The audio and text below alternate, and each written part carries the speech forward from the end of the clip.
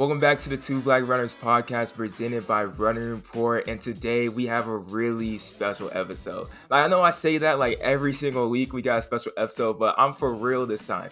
This episode is special, and I hope you guys can stick around all the way to the end. But before we get into it, I just want to say real quick, thank you to all the love and support that we've been giving over the past few weeks. Like, this is episode 15, consistently week after week, every Two Black Tuesday, some Two Black Wednesdays, but you know, we come off track a little bit. But just thank you for the support. Like, if you guys can rate the podcast, share it on your story, anything like that, we always do appreciate it. And we'll repost it on our Instagram at running_report if you do so and you tag us. Let's just get into the interview real quick. But before we do that, let me introduce the brother from the same mother, Aaron Potts, bro. Aaron, how you doing, bro? How you doing?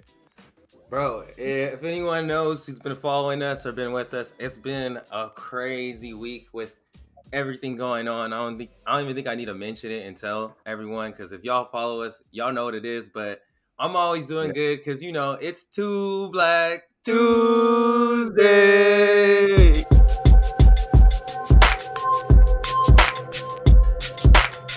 And like you're saying, bro, we have a real special guest. That was clean. I'm super happy we to have her on. But without further ado, I'm going to let Joshua do the rest.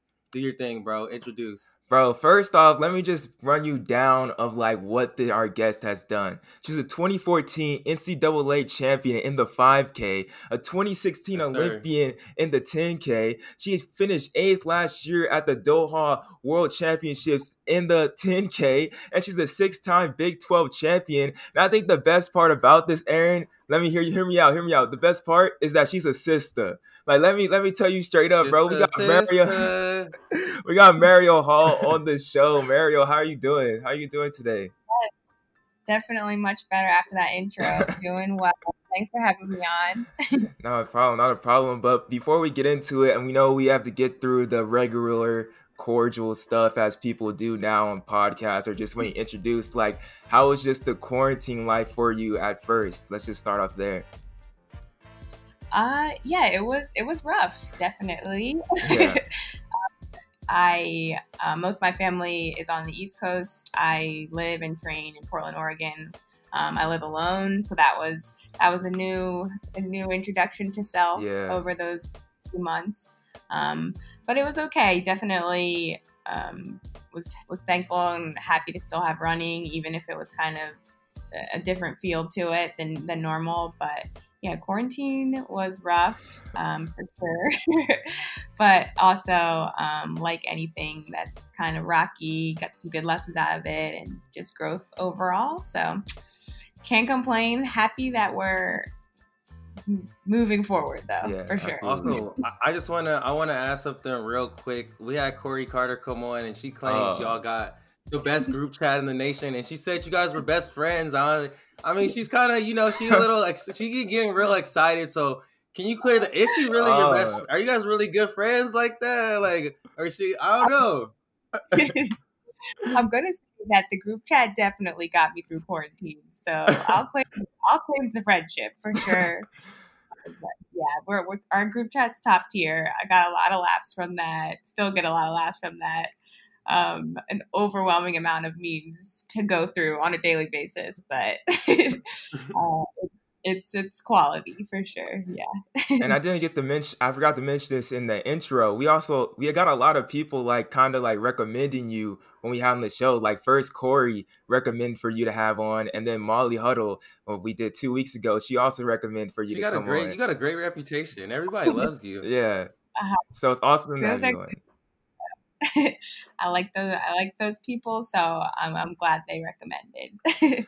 Then one more thing, like before we get into it, I think this also is something that we also have to bring up, because with the quarantine, we also had something on top of that on just like the social injustices being really amplified, not just in the Black community, but in all communities, and really just fighting for that sense of equality and everything like that. Just how has that just been dealing for you, like mentally? Has it been able, like, well, just explain it for us. Like, how's that been for you? Yeah, I think it's definitely on the onset was extremely overwhelming. Like, I feel like we all maybe insular, like with our families or friends, kind of talk about what should be and like the right things, but actually never really confronted like what that would look like, awakening would look like as a country. And I don't know about everybody else, but like this isn't how I pictured it, like mid-pandemic. Just like the way things are unfolding, that's not like the walk on Washington that I had in my mind. It was gonna be smoother, and I don't know. I don't even know that I ever pictured it. It's just like, you know what should be, and you kind of just like hope that the work is progressing towards that. But I don't know that I thought about it being this just like explosive kind of movement. And I'm definitely happy that it's happening, but also overwhelmed, and like it feels kind of just like everyone, your life just like got a curtain pulled back on it, and now everyone's aware of of kind of the different things you go through, which is nice, but also kind of like is everyone looking at me weird now, or like I feel that attention now. So yeah, it's like, of course you don't want to take steps back, and this is the right thing to be happening, but at the same time it's like you kind of I don't know if I thought through what like all of this would look like for just as a person living in the world. It's like, I want I want progress, but also it's like I want to live my life and like and be happy and do the things I can, and this is a lot to kind of manage on top of all those things. So, but yeah, it just, I would say overwhelming. Same, like I would say the same, like for me and Joshua both, I would say it's been a very unique and overwhelming experience. A lot of things going on, and I like what you just had to say about like it feels weird, like as a like black person, people are looking at you, seeing how you feel, and it's also like weird, and it's good, it's awesome that these people have had this curtain removed and they're having this awakening, but it's also like weird, and it's like, wait, like you didn't know that. But with that, I just want to transition too with balancing all of that and COVID. How has that kind of like played into your training? We saw you did a race just about a week or so ago too. How has that been?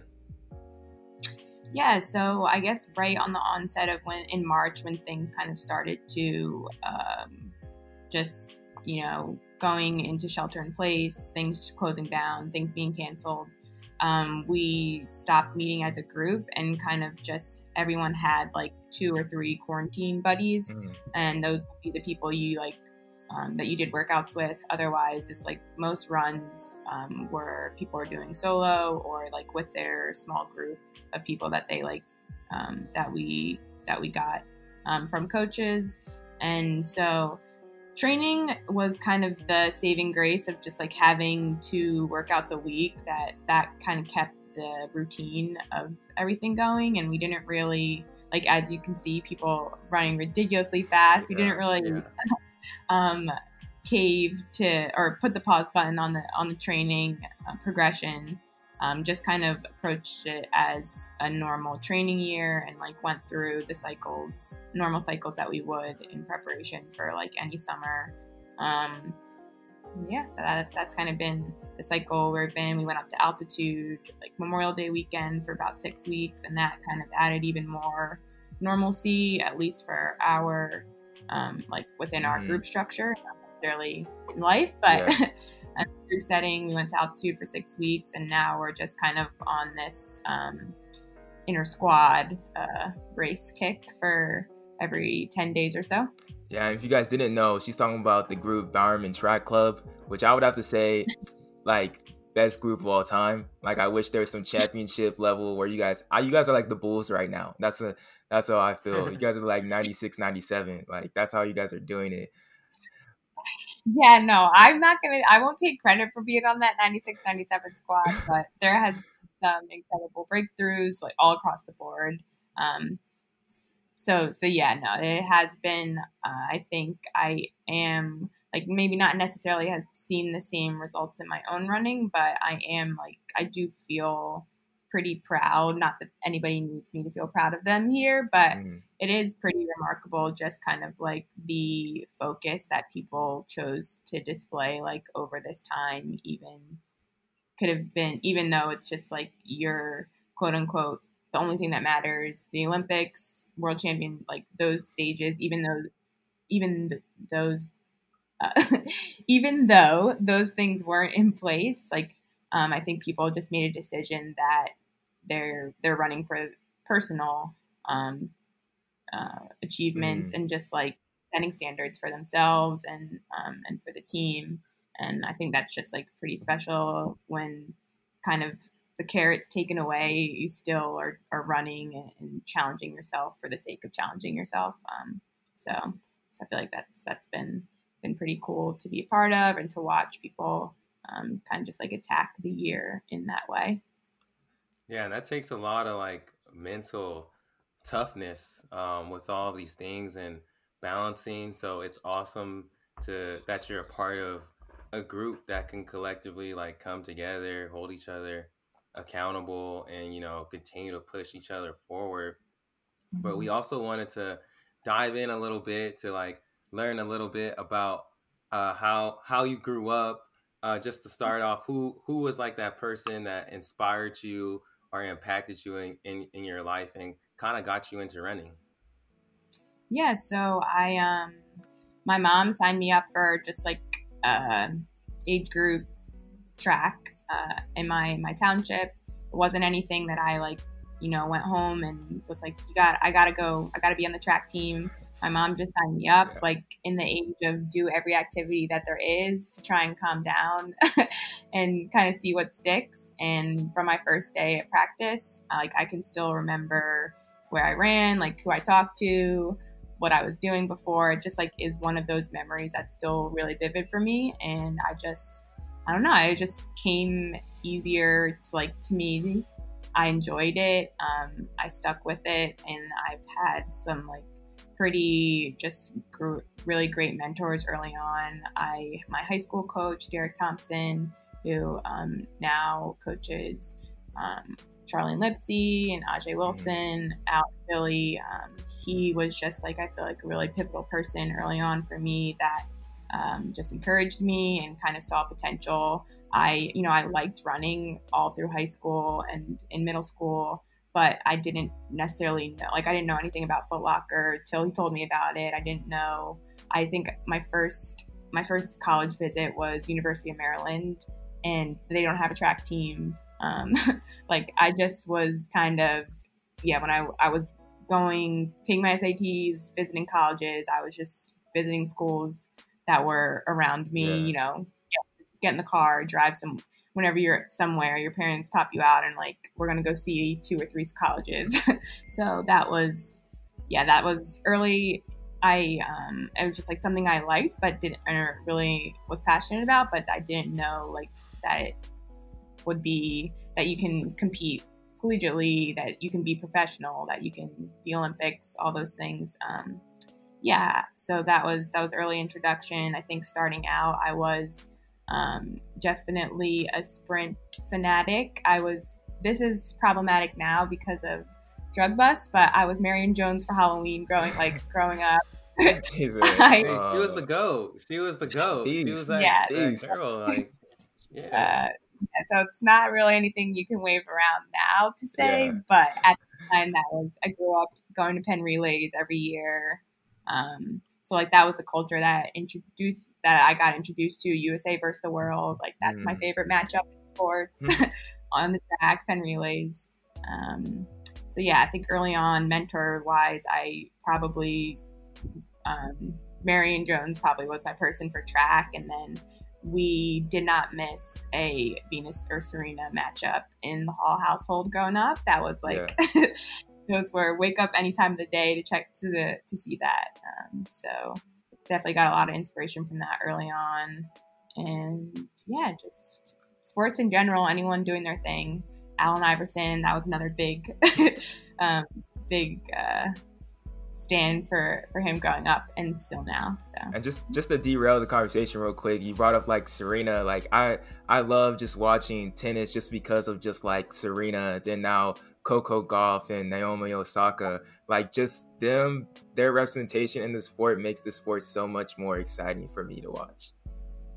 Yeah, no, I think that was one of the things is like they've always been, or Serena and Venus, they've always been like dynamic people to me. And then Coco as well, following up, I feel like she's been doing a lot within the protests. And I couldn't imagine like having the courage to speak up when I was 15 or 16 about what's going on. I feel like that for a lot of people, or I don't want to say, but for me, I think found my voice or the courage to like speak up way later in life than 15. So she's an incredible athlete. I think just really fearless. And that takes like a lot of vulnerability to just go out there and play with everything all the time. So yeah, I agree. Tennis, they made me fans, but I'm really happy to see like the sport evolving and there being a lot of new, like young, engaging athletes to watch out for. And just transitioning as well, talking about representation in the sport, everybody knows like Mariel Hall, you're one of the only Black female distance runners, and you're not just one of the only, like you're out there killing it. Like you're doing your thing. But when was it in your career that you started to notice there was this disparity between the events and ethnicities? I know you talked a little bit about it on that Runner's World magazine that came out a couple weeks ago. Yeah, I think it's just crazy because I don't know if you guys did like USATF, the like or AAU meets growing up all the time. Yeah, we were club runners. Okay, yes. So hopefully maybe your listeners know or can. This will paint a picture. It's just like that was those weekends. It was like everyone did every event. There were only Black people in the 3,000, the 1,500. Cross country, just like hundreds of kids, parents. It was just like the ultimate cookout every weekend. You could like hot links. The hot links are fire though. The hot links wafting in your face right before you're about to chili hop cheese on Fritos. I'm hungry now. What?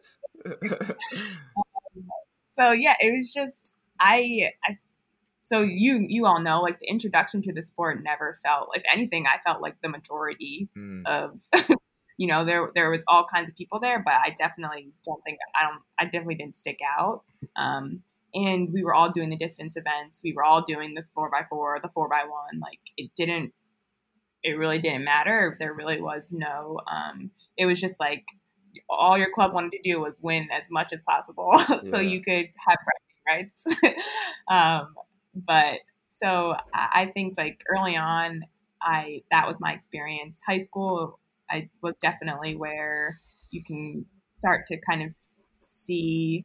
I don't know what the disconnect there is because there's also just a ton of talent. I feel like in those spaces of like early age group club running.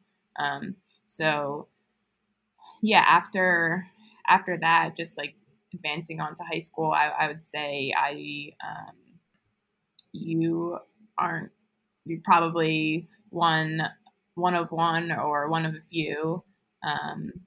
Obviously, that you're different, but it always takes a little bit for there to be like a weird comment or something that's off about the situation. But talking now back to my parents, it's kind of something that they were always aware of, obviously, because they've lived their whole lives before you and have probably been in a similar situation. And so even now, my parents will tell me retell me things that happened to me that I didn't realize or kind of pick up on. But so yeah, I think it took me, a couple years into high school to be like, this doesn't feel the best, but this is a little different. And I definitely was fortunate again to have like refuge in the club team that I competed for in high school, which was a bunch of people who looked like me who did distance, and it was it was fun. It was just kind of let your hair down a little, just chill out. You don't have to kind of feel like on edge all the time, which your high school, you're a teenager, you're already on edge from just so I think it was just double fold things, and I was just grateful to have that kind of refuge in the club team that I competed for in high school. And I was gonna just to say, to add on, like, that's super interesting for you to say, because like for me and Joshua, and I've been telling people this recently, like when I did club and everything, I had like there's a lot of black people. I had a black coach. And then once I went to high school and beyond, I've never had a black distance coach before. And that's just like you're saying, like, yeah, it's like interesting. Why is it like that? And I feel like I have had like disconnects with coaches in the past too, because there's just, they can't relate on a certain level to certain things, and like weird things too happen.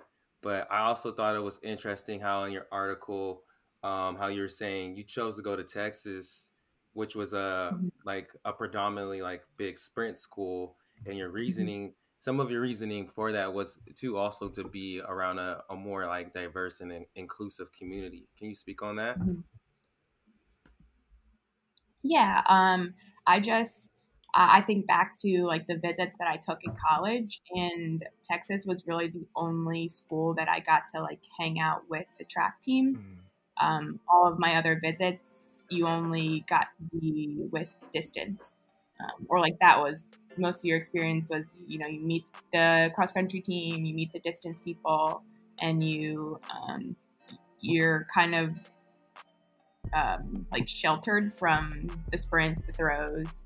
And I just remember for Texas, like I hung out with the shot putters for, you know, after the football game, I was with the sprinters at the football game, and like over the weekend, I was paired with someone on the cross country team. And it just felt like an opportunity where I was going to be able to just like expand a little bit more and feel maybe a little bit more comfortable.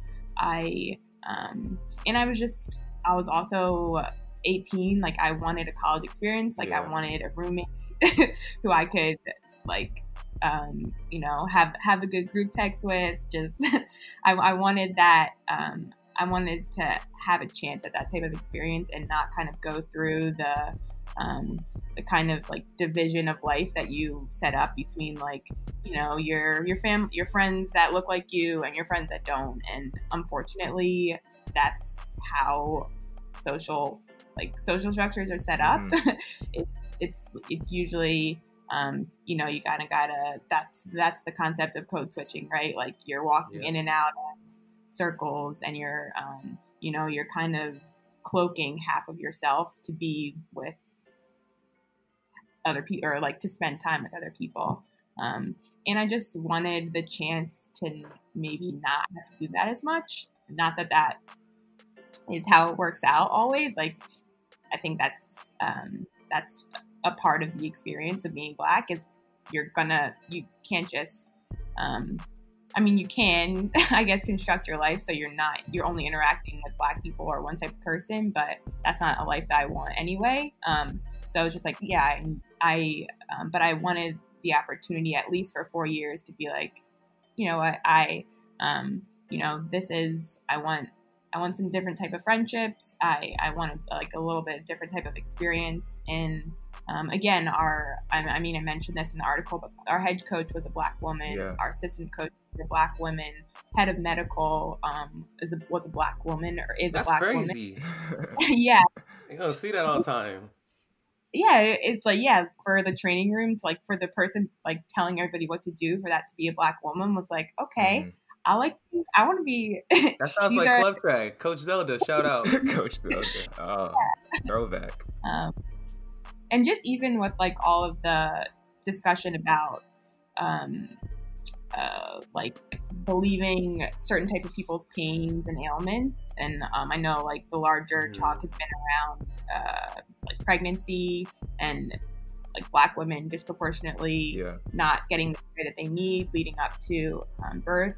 That was like not something I thought about then, but now it's just like, how important is it for an athlete to be able to talk to someone who believes what you're going through, like recognizes what type of body you have, because it is different.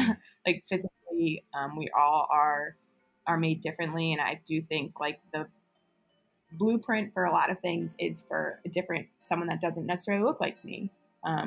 Again, like I feel like we had, Sonya would come in and give us our conference championship pep talk. Like it was just all the people that you're inspired by.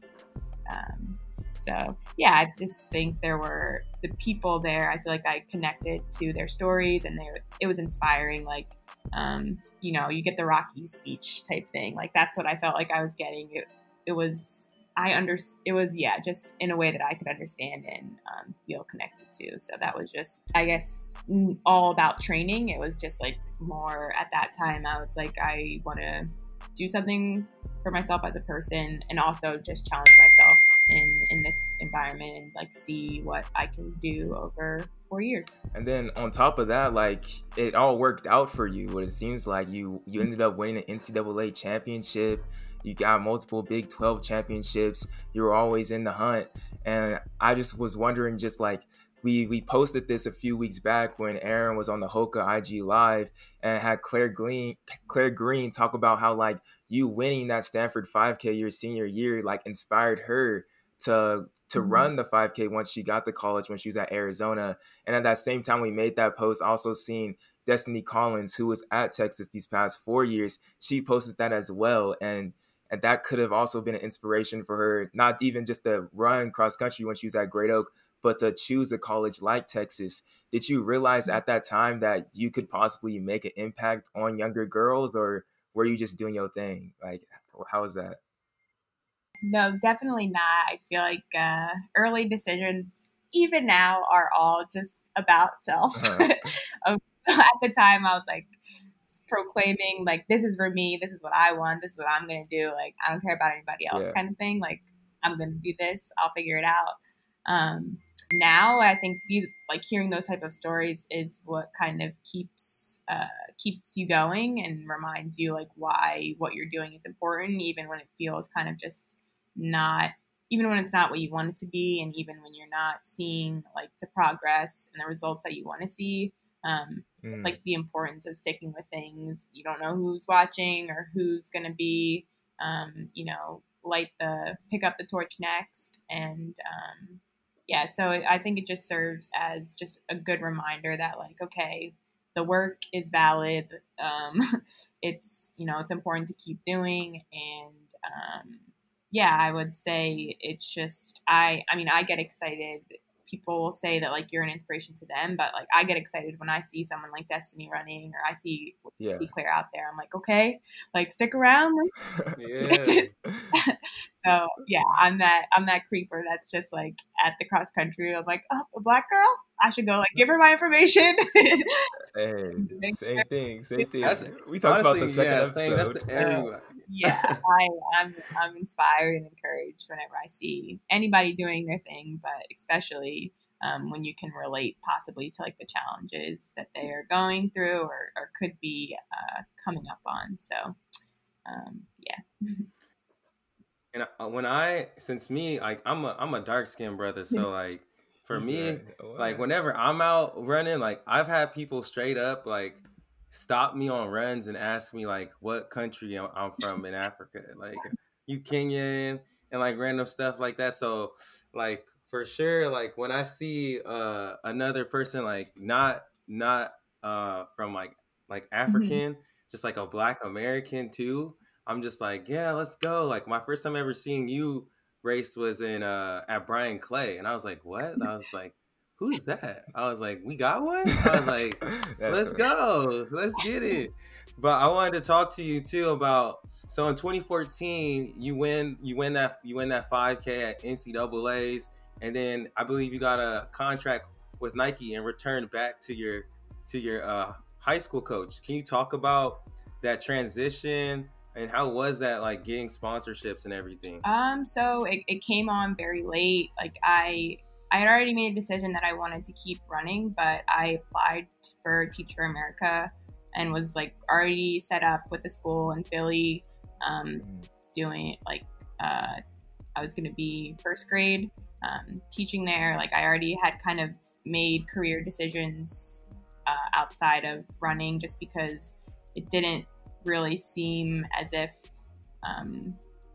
that I don't really know like the landscape of of professional running. But yeah, not at the start of my senior year, I wasn't like getting 100 calls from all of the, from everyone. And so yeah, I made the decision that I was like, okay, I think in the winter of my senior year, I had applied for Teach for America, like did the interviews with that. That was what I was going to do. I was still going to run, but I was just going to like fit it into my life, how it fit, and see what could come out of it in a few years.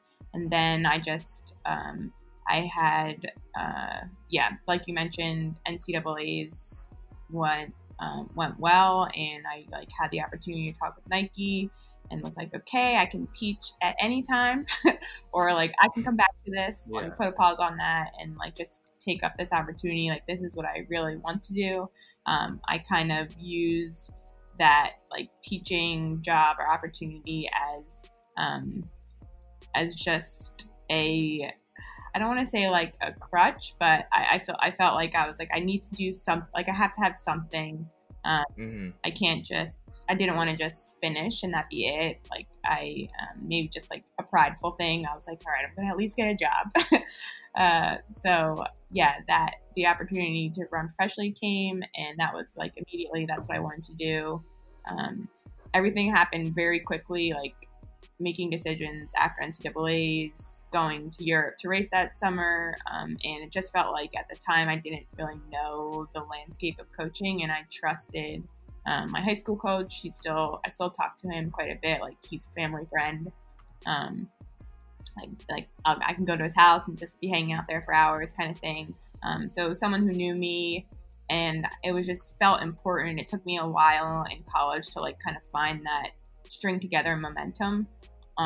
So I just didn't want to abandon like where I was, to kind of like restart like a relationship and a coaching program. Like I just wanted to try and get back to something that I knew and with someone that I trusted. And I'm close to my family, so all those kind of things played out well. And so I made the choice to go back and train in Philly. And yeah, it's a ton of good people, a lot of fun, a lot of good laughs. And I would say it was definitely the highlights of being there was getting to go to the Olympics with someone you trained with every day. Yeah. That was pretty special to be like someone's first Olympians. that was incredible. And it was definitely a community effort. So yeah, hopefully that was a recap. I'm also just wondering, like, since you were after college, like you just went NCAA's and you're trying to become like a teacher, and like let's not forget, like when you're in high school, like you were good. You were at 207 in the 800. Yeah, was like had like a state record. Went to Foot Locker in cross country. Was running like 4:44. It had this great career in college. But like, when did it like really like click for you that like I can do this like long term? Was it not until like you got the Nike sponsorship, or when did that happen for you? I think, I approached definitely my senior year from the very beginning. I was just like, I'm all about opportunities. Like everything that I'm doing is for like to give myself an opportunity. And I think that was the word that kind of stuck with me all year. It was just like, keep pushing, keep doing something. And, when it felt like the running opportunity, I think that's when I grasped at the teaching opportunity, because I was just like, I'm not going to give up on, I started out the year with the intentions of opportunity being about running. But it's like, as that didn't feel like it was happening, I was like, okay, I'm going to still keep pressing with the running, like, but I still have to like be faithful to myself in this like quest of the opportunity thing. Like I still have to push that envelope. So I don't know. I feel like I started out the year of just like, I am going to just pour everything into this, see what happens. And that way, no matter what, I'll feel as if I did what I could to give myself opportunity. Yeah. Hey, she's dropping gems, y'all. Basically, she's saying too, y'all gotta, if you see an opportunity, you gotta capitalize in whatever facet. You gotta go for it.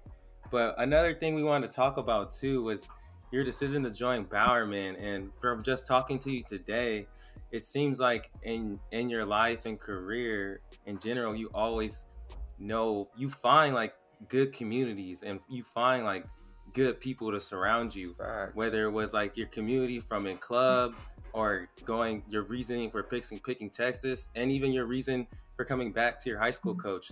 So what was your reasoning to go to Bowerman, and how did that happen? So I think the reasoning was mostly where I was in Philly was becoming very 800 dominant, and like that's just not that's not the runner I am. Just the way. Yeah, you aren't gonna go back. Yeah, I wish it was, but but yeah, I'm not running like 39s for 300s in workouts like that. That's not my sweet spot. It just kind of felt like I was not really getting the opportunity to challenge myself in strength, which was what I feel like my strength is. And I just wanted to try and push the envelope with that more, get the opportunity to train and be with people who have achieved the things that I want to achieve, like kind of see what that training looks like and see. I think it's always the like I can't be anybody but myself, but I can like observe and see what like qualities and elements of people I can like put in my own game and like my own approach, and so that's where it's like being surrounded by just a bunch of world-class athletes is always helpful, always a good thing.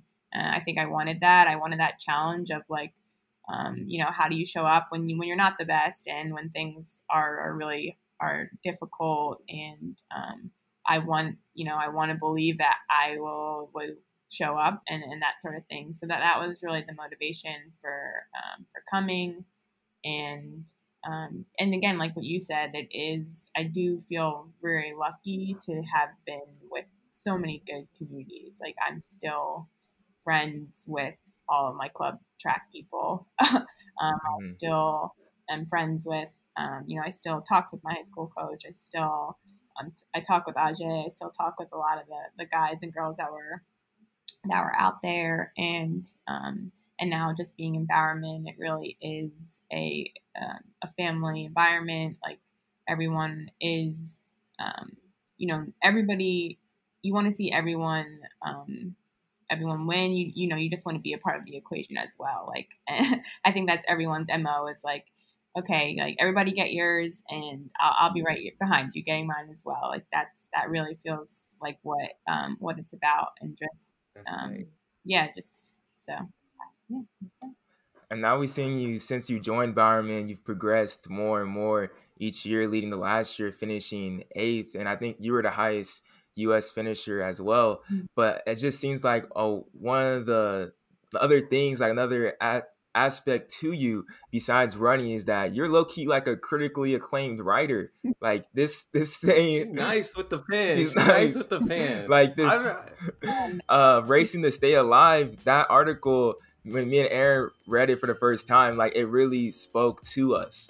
Like I was able to put myself in your shoes and almost walk around like I was walking around in New Jersey and seeing how it was like for you. Like it was a really good article to read. Like just how did that come about and everything going out around? Was it something that you had to do, or did they approach you about it? How did that happen? So I definitely have to give credit to Sarah Butler at Runner's World. She's an editor there. She called me, I think, after the Ahmaud Arbery shooting. I think Runner's World has experienced like a lot of flack for how they've chosen to cover the sport for most of which I think that they will like account for. Like I don't think it's anything that they feel bad about saying at this point. So not calling them out in a negative way. They've called themselves out. And I think she called me to just, want to do some type of coverage on that, and just like race in the sport and distance running. And I think she felt as if like the things that I was saying wouldn't be very like wouldn't come out right from a different voice kind of thing. It's just like she wouldn't be able to appropriately like piece together what I was trying to say. More or less, I was rambling in a way that she didn't get, maybe. So I was like, okay, I will. And yeah, so she just gave me an opportunity and said, would you consider writing something? And I think she was also really helpful in pushing me to make it more personal. I think maybe like early drafts, I kind of was just more facts, less personal account, and like less feeling, I guess. So she was definitely helpful and just kind of persistent in being like, it's going to be really valuable if you interject like a little bit of your experience in your story. So yeah, I did that. I feel like I wrote it and like thought it would, like it was good to like cathartic to write, I guess. But I feel like after you like click send and it posts, more of like a what did I do kind of thing. So I didn't necessarily think through all of the words, and I also feel like I read it so much that it didn't mean as much to me anymore. I was like, all right, this is terrible. Please just put it in there. It's like, I'm tired of reading this. It just doesn't, I don't know. When you hear yourself, hearing yourself talk like you guys do in podcasts all the time, you're probably like, okay, this is a wrap. But for everybody else, it's engaging to like hear from you and hear your things. So yeah, that was that.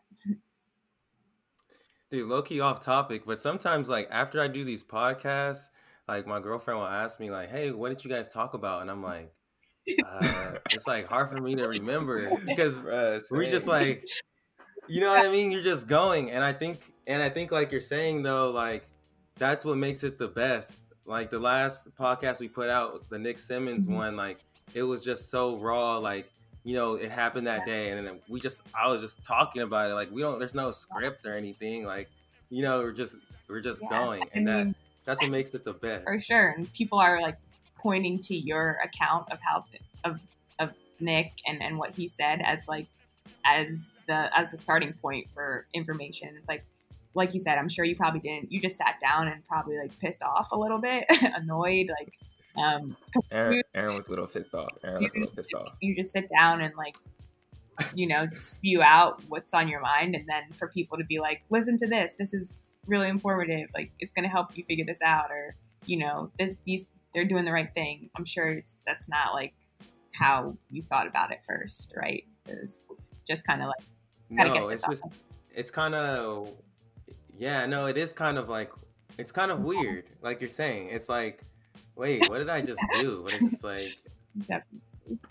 But since we're talking about that too, we wanted to ask you, like, you talked about Runner's World, about them like getting called out, responding with that article. So we addressed this in our last podcast, but we wanted to ask you, what does allyship mean and look like to you? I'm still figuring that out. Like, what I think I've been irritable. It's like, even people are doing the right things, it still feels oftentimes performative, maybe. Not like people, like companies. It just feels a lot, and I know that that's wrong of me to say, because it's like all positive, like all steps forward are steps forward, and like all positive encouragement is a good thing. But so I don't know. I feel like sometimes it's confusing for me, even because I'm like, I'm not sure what I want from my friends, and like, do I want them to talk to me about this all the time, post it all the time, or do I want them to, or do But I'm also upset if you don't say anything to me, or or am I like, I'm scrolling through your page to be like, all right, let me see if you got the box at least, like, at least. That. So it's that it's that double-edged sword, is like, of like, don't pander, but like, say something. And it's definitely like, because we're learning for the first time, because like me and Joshua were talking about it. It's like, when I think of people ask me like, what is allyship, I'm like, I mean, I've been on the team, like I've been trying to figure it out, for years, for my whole entire life. So it's very, it's definitely very like interesting. I've always felt like it's very interesting to just be a black person in America, just in general. No, it is very interesting. And I think it's one that, like, for like particularly for allyship, I feel like it's one of those things that you want to have. Like, hopefully, I get to speak less in times to come. Like, eventually, hopefully, it's like when something problematic happens, your friend from the back jumps in and like makes it right over you, and it's like, it's not a huge deal. It doesn't like totally shake the earth. It's just like a quick check and we keep it moving. And I feel like we're pretty far from that, but I think that's like what my hopes are from like friends, just social interactions in general, where it's just like you're not the only one who has a red flag. So it's just like all of those little things. Hopefully, as people do more learning and are just like more self-aware, that it just can become a thing where other people begin to do the talking for you, so you're not always just feeling like the bitter person in the back. Yeah. Then on top of that, like, not to open up old wounds from that article that you have, but like you said, like you're talking about, I feel like at the end of it, about allyship, on just like asking people who do they follow on Instagram, like what books are they reading, what shows are they watching, and like that's going to help us challenge ourselves in the future. Just like what type of shows and what type of books or people on Instagram should people be following to like, and how important is that right now for you? Yeah, I feel like I said that, which like made it seem like it was a call out to follow me, and that's not what I meant. I meant like, I don't know, like traveling, like follow a travel blog that's has Black people in it. If you like, like a recipe blog, try some recipes out from a different type of person.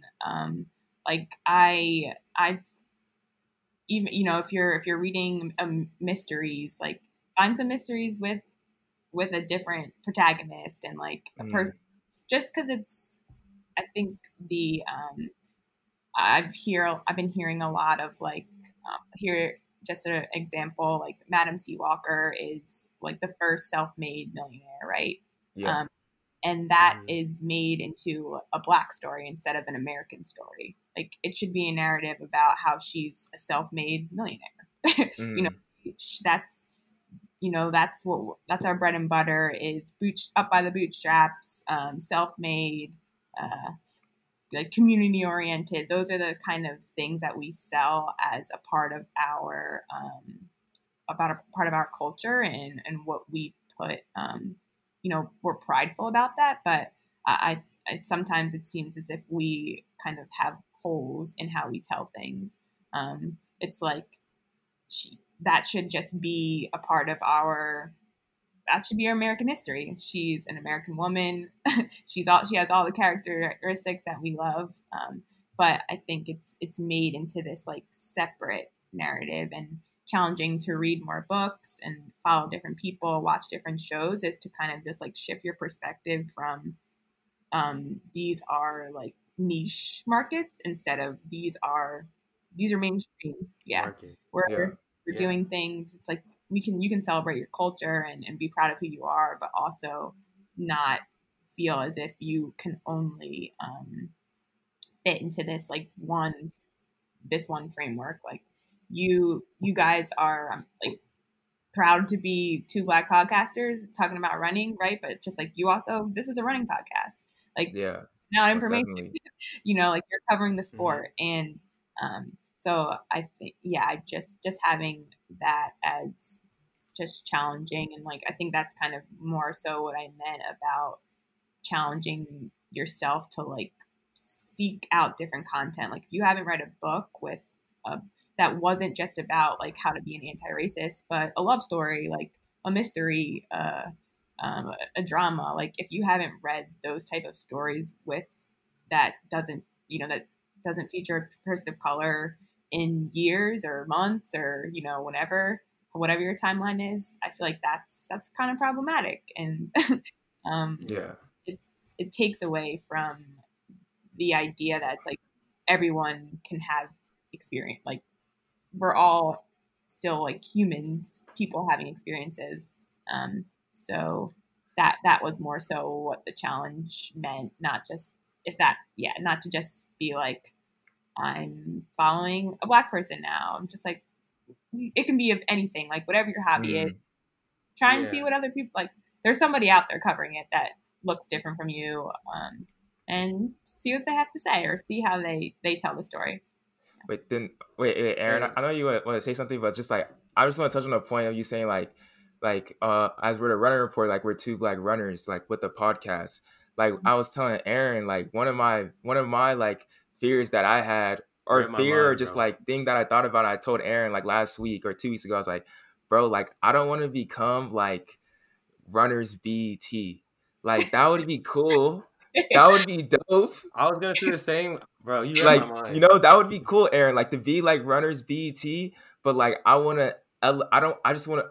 to just elevate like Black runners in the sport. Like we're Black, so like a lot of runners that we focus on is we look at a lot of Black runners, and that's just a natural thing. And to have them on is like great because they're not on a lot of running podcasts. But then I would love to like be on the same. I want to be respected just like FloTrack. Like I don't want to be like there's FloTrack and that's ABC, and then there's Running Report and that's BET. Like no, they're ABC, we're not putting ourselves in a box. You know, like that's a great point. I really like that. No, yeah, for sure. I'm with you on that. And yeah, I feel like I was talking about this with my sister, was it feels kind of like Black content has become, or like when people are like buying from Black businesses, how it feels like we've become as a people like charitable. You know, it's like give a nod to these people, like they're doing their best, when it's just like, no, you're doing it. Like it shouldn't be charity. Like come to you because it's like you're talking about real things, you're doing real reporting, like you have that sort of thing where it's like, don't just buy the soap because you know somebody had some shea at home and made it. It was like, buy it because it's a good product. And so yeah, I'm with you for sure that it's like you could be FloTrack plus whatever you want to be, like you guys could do whatever. So I'm with that, and I wholeheartedly agree that people are listening. If they're coming to you, it should be because they respect you as, you know, all parts of you, not just that like you're two Black people. Yeah, and I don't know if you don't have to put this right in the pocket, but I just have to say this real quick. It's just like, it's like when you're saying, you know, buying from Black businesses is waging a war on the economy. It's like, wait, that's just Americans. Like, those are just Americans. You're just supporting Americans. They're part of this country. You know, it's like if we say, you know, go to Running Report for one day, we're not boycotting all media. You're just supporting the Running Report. I mean, I don't know. Which is honestly the most frustrating is I'm at the point of, I'm not upset about people just like going off on one and saying crazy things. It's like you think that we're getting closer to understanding, but something like that happens, and it's like we don't get it. Yeah. Hard thing. It's not a Black business. Yeah, we're not waging war. It's our economy too. Like everybody wants to win. So yeah, sorry if that doesn't go off, but yeah, I'm with you. I think we gotta put that in. I gotta put that in. I like that. We gotta put that in. But on top of that, we wanted to ask, just, you know, what does Black Lives Matter mean to you? When you say Black Lives Matter, just in general, can you speak on that? For me, I guess it's just thinking about like everyone's right to this American experience, like, and it should be that that you get the opportunity to exist without interruption because of how you look. Like there's going to be other barriers, interruptions. Some of those it shouldn't include how you look. It shouldn't like take away from your experience and your freedoms to live your life and have families, have friends, go places, different, like have dreams, have those aspirations. And I really just think I hope for that people, like we talk about the representation thing, and for Black Lives Matter, it's just like you want kids, you want people, everyone, anywhere to feel like they can do anything. Like they want to start a podcast, you could do that. There shouldn't be that kind of like little those rumblings. And I feel like police brutality, just racism, all the microaggressions, those are all the things that create the cloudiness and, second guessing and, can I start this? Will I be taken seriously? Will they, put me in a box? Will I put myself in a box? All those things, I feel like are anti Black Lives Matter to me. And I just hope through this movement and just if I could rewind, for myself, it's like I always wish I felt like I could do anything anywhere. That's period. Yeah. That's without the and setbacks happen. Like I definitely don't have regrets for how anything has transpired, but I want people to feel like they can do anything all the time, anywhere, and that just embracing who you are and being able to just really wholeheartedly exist. The next, I just could you speak a little bit more on just like Run Girl Co. and just what you're doing there, and especially just creating like a space for Black female runners to really just express themselves, to train and everything like that. Can you explain everything that's going on right there? Just a project I'm really excited to be a part of. Like I started following Run Girl maybe a year or so ago, and just have really liked everything they're doing. And just like the onset of the relay came from the idea of just not feeling as if, for a lot of people, recreation wise, starting can be extremely intimidating for all the reasons why, that maybe we talked about earlier, of just like not seeing yourself in the spaces and not feeling like you have the education from people that look like you. So just kind of like a base of information and knowledge for people who want to just see themselves in the people that are talking and giving the health advice, giving the exercises. We're not necessarily doing anything that isn't out there in terms of like exercises, or just breaking down running in a way that can be used for non-professional people, but just giving it a different face, and doing just creating the space where people can go to and feel like they can get advice, connect with stories, and just continue to see themselves in the sport. I feel like in that way it's really unique, and just a lot of the content ideas that will be coming out over the weeks as I'm excited for people to see and connect with and like get feedback. We gotta put mom on that. Yes, Aaron. yes. No, for real though, you do. Yeah, definitely like Black female hobby joggers, like, dude, they're an anomaly. But like the media is definitely not made or geared for that type of person. Like me and Joshua were talking about with Runner's World and representation on like Molly Huddle's Keep Track Media.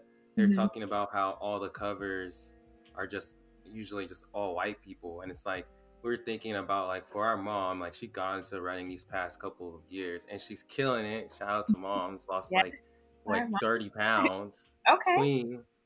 Queen. But like I just imagine like for her seeing that, he's just like, what? I ain't about to go run. Like I can't run no marathon. Like that's not for me.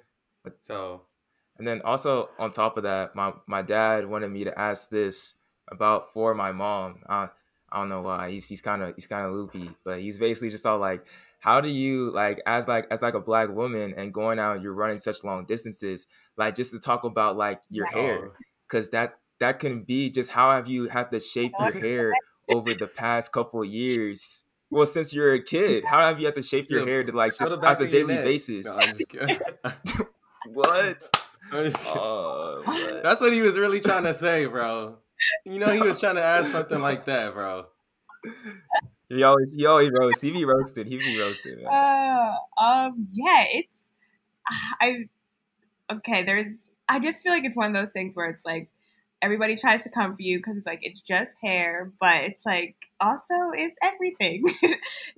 It's a part of being, like it's how I, and it's it's not easy to go away to like train at altitude for 2 months, right? And like share space with people and be like, all right, I'm gonna have like a 3-hour wash day in the middle of altitude camp and like figure out how to twist my hair and like do all these things to be able to like show up for myself, and feel good about what I'm doing.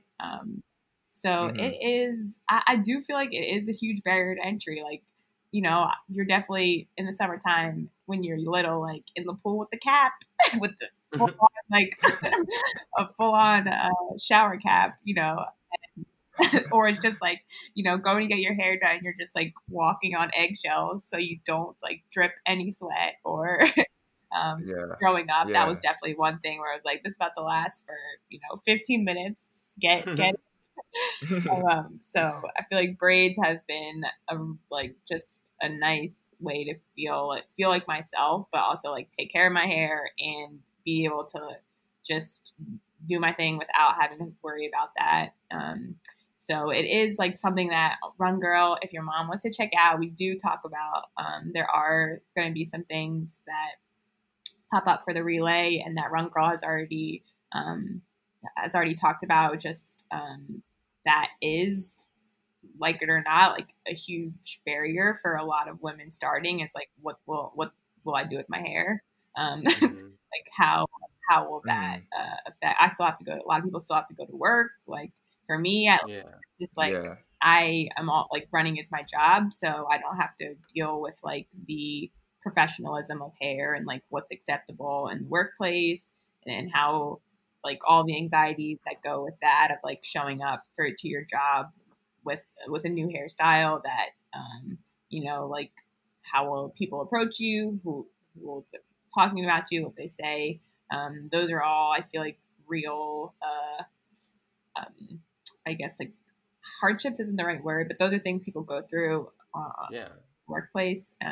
So I'm lucky that I like don't necessarily have any like rules of how I should look when I'm running that I know of, but it's been, I feel like braids have been saving grace to not like just be getting like carpal tunnel in my hand every every week. But yeah, I do definitely care about it. Maybe some people feel like you care about more than you should, but it is, it just kind of is a reflection of who I am, and it informs how I show up. Like I feel better if my hair is done. So hair is culture too. So like for a lot of people that are hearing this, they're hearing about something they're not even gonna get that joke I told. So a lot of people, to be honest. True. Well, they'll see me rolling out, so they'll know that I laughed probably too hard at that one, but it was good. Doing it for the show. But then with that, pretty much we're gonna start closing out with some closeout questions. First off, just thank you for coming on. Really do appreciate it. That was a great conversation. But first closeout question that we really want to know, like we know like you said, you've been in the house a lot. by yourself too, living right now, like what's your favorite quarantine snack? Like what's that guilty pleasure right now? I mean, I don't know if this is a good guilty pleasure, but go-tos have been popsicles. I use that's been like the big activity is like I'll go outside for a walk with my icy and just, you know, soak up whatever spring summer situation that there is available. Mask is on after the popsicle, you know, so I'm safe, but that's been the like go-to refresher of the summer. If I was back home, I'd have some water ice or like some Rita's situation, ices, any of that. That's like been the almost every day. No, definitely. That's a good snack, especially like in the heat and stuff right now in the summer. That's always nice. But we also wanted to ask, like, what is there any shows you're binge watching on Netflix? Any books you're reading?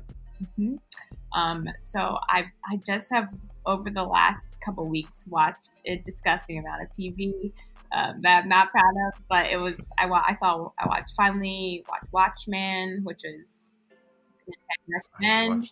I watched Parasite, which I needed to do. I watched Rami on Hulu, which I really love, so I would highly recommend that. It's a show, on Hulu. What else? I've watched Miss America. I'm telling you, I could keep going. I watch TV. Corey has my Hulu password, and she's been watching 90 Day Fiance. So sometimes I dip into that. That show is so cringe. That's the cringiest show I've ever seen. I'm dead. Yeah, 90 Day. That's probably like problematic fave. But every time I watch it, it's like painful to watch, but also can't look away because I don't get it. But that's been in there. Another thing I wanted to ask you was, I know that you went to high school in New Jersey, and I just want you to talk about like a little bit, how is like the New Jersey just track and field, because recently y'all been busting out some heaters like you, Aji, I think Mo now, Cindy McLaughlin, the list can go on and on. Like, how is the scene over there? Yes, talk up Jersey, because a lot of people try and come for us. So keep that good energy about New Jersey. But yeah, I'm definitely one of those. I was that person that was like, get me out of Jersey. But now I'm like, no, don't talk bad about it. It's just there's a ton there. I can't say this enough. Everybody probably says this about their state or their experience, but there's just so much talent. Even like the people that you see, yes, those are incredible athletes that have been able to kind of like take the leaps throughout the range of their career, but even maybe the people that didn't necessarily continue with it.